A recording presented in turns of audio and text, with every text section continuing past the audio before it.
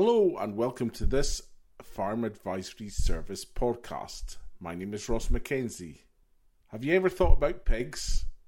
This is the first of 3 podcasts for new entrants thinking about a career in the Scottish pig industry.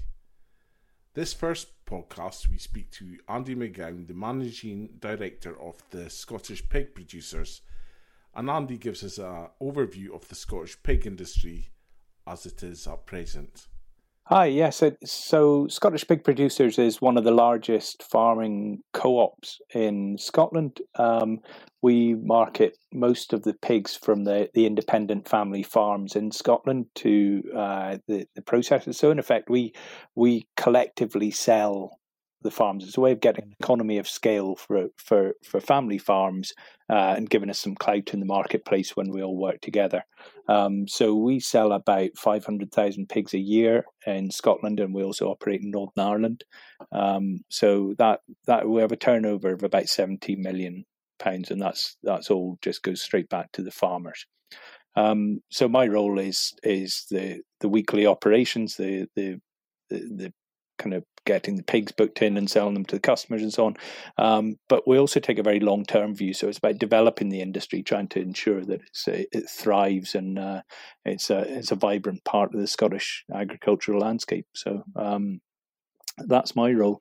Now, we believe that the outlook for pigs in Scotland is really quite positive. It's clearly huge uncertainties. I know people always say that, but 2020 has taken the biscuit when it comes to some of the huge waves that are crashing in from all sides. You have the coronavirus impact and what that's done to consumer habits, buying habits, trading patterns, and so on. Now, in the case of pork, we've actually done quite well out of it. The sales of bacon and pork in particular have gone way up as people see them as being store-covered staples. And it's also made imports a bit more difficult. So, if anything, we've seen a rising domestic share of the marketplace that is there. The second thing which has done very well for us is China has got a huge deficit in pork as a result of a catastrophic disease outbreak they're having there. But it does mean that exports of UK pork to China have gone up there at record levels, and it's really underpinned the producer price in the UK. So to us, our 2 big markets have survived quite well. That's UK retail and Chinese exports, and the combination of those 2 have meant that the producer prices have stayed stable at a very high level all the way through the crisis, and we're quite hopeful that'll continue. The next area then is Brexit, and we look at what impact that might have. Now, because it's an unsubsidized sector historically, there's less worries about what happens with future support schemes. They're not a significant part of the overall income of a pig farm, and so to some extent we can let that play out, and it doesn't really impact positively or negatively. It's the trade that's more concerning, but we're only 25% self-sufficient in pig meat in Scotland. So we are net importers in a huge way. So to some extent, we're not too worried about trade deals and so on. There will be cheap imported pork comes in. There's always been cheap imported pork comes in. There's always someone in the world who can produce it cheaper. With lower standards. Now, that's coming in just now, mainly from Europe, different parts of Europe. In the future, maybe it comes in from the US or Brazil, but it's still going to be cheaper than we can produce it. But we don't mind that because we're aiming more at the higher end of the market where provenance matters, where standards matter. And that's where we believe we can find our role and we can thrive in. So with both of those things, we believe that the outlook is actually looking quite positive for the pig trade. In Scotland, pigs has really tended to move towards the areas where they're arable areas as well, because there's a real complementarity between being able to use the straw and the feed barley particularly as a good part of the inputs to the pig enterprise, and in return you get the muck which goes back onto the fields and helps the productivity of the arable enterprises. So it has concentrated very much in around from maybe around the East Coast, from Inverness down around the Murray Coast. Aberdeenshire would be the real heartland of it in terms of number of farms and production, down through Angus, the East Coast. So not so much of a West Coast thing, because you tend to need to move in all the inputs, but there are some honourable exceptions to that. So the key thing in Scotland, our vulnerability, if you like, has often been for many years. We've been very reliant on a single large processor. For the size of the industry, we don't need 5 big processing plants. There aren't enough pigs to supply that many. So we need one good plant. And over the last 5 or 6 years, there's been a farmer-owned operation in partnership with the processor Tulip in Brechin.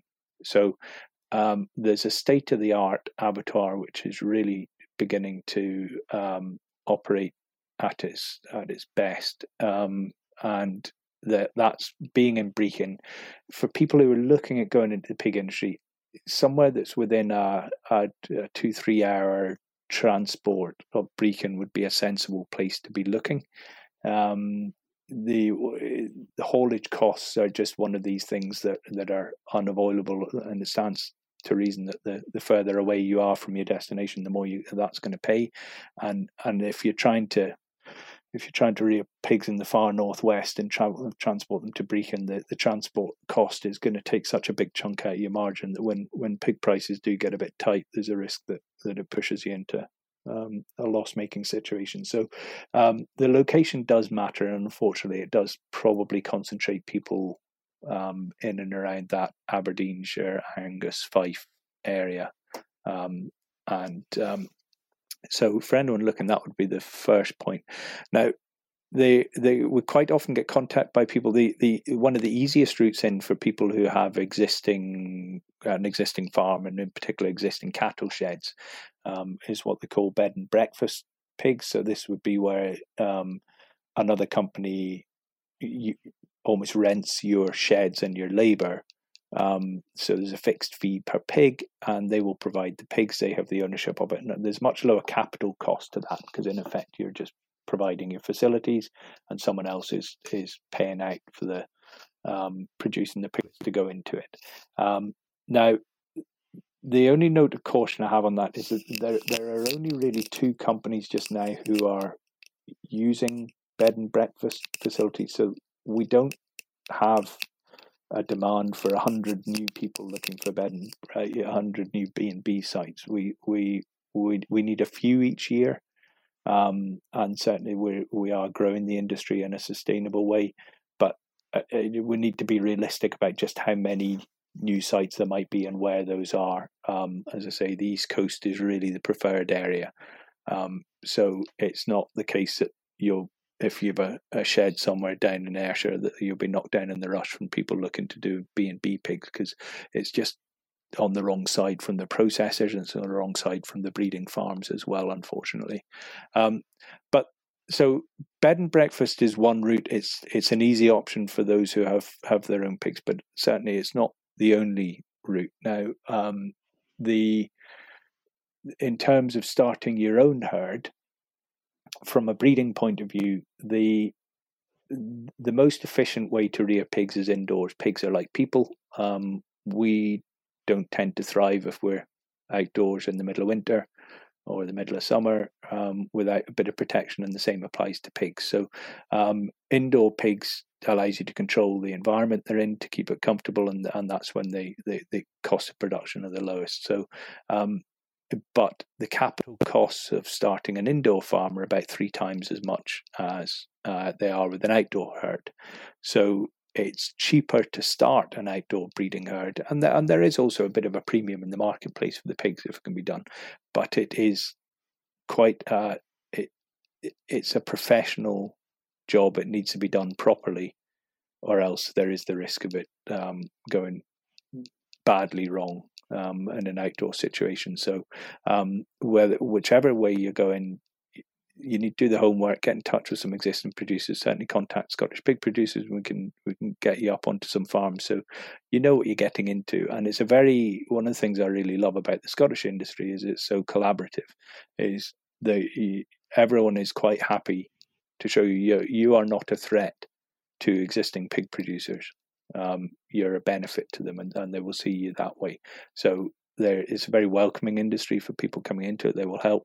They explain the ins and outs of it and the pointers in the right direction. So it's certainly get in touch with Scottish pig producers, and we can help you find whatever route you want to go down. But the other point I would make is that because margins on pigs are quite tight. So to give you an example, the price of a pig just now is about 165 pence a kilo. You compare that to some of the sheep and cattle prices are up around £4 a kilo. It gives you an idea that it's a lean business, and it's quite as a meat it's maybe undervalued in the market, but that it is what it is. It means there's not huge amounts of money. So you need to do it well, but it also means that it tends to be a volume game. If you're going to make a full-time living out of pigs, you're going to need quite a lot of them. And that means the upfront investment can be quite significant. So I think with all those caveats, it's definitely an industry that's on the rise. We're very optimistic about what will happen post-Brexit, and would certainly welcome discussions with anyone who's interested in coming into the industry. Just give us a call. Thank you very much to Andy McGowan, the Managing Director of Scottish Pig Producers Limited, for giving us such an excellent overview of the Scottish pig industry. If you want to get in touch with the Scottish pig producers, their telephone number is 01466 792284. Or you can visit their website, scottishpigs.coop. Also, if you need further advice from FAS, you can visit their website, fas.scot, or telephone for advice 0300 323 0161.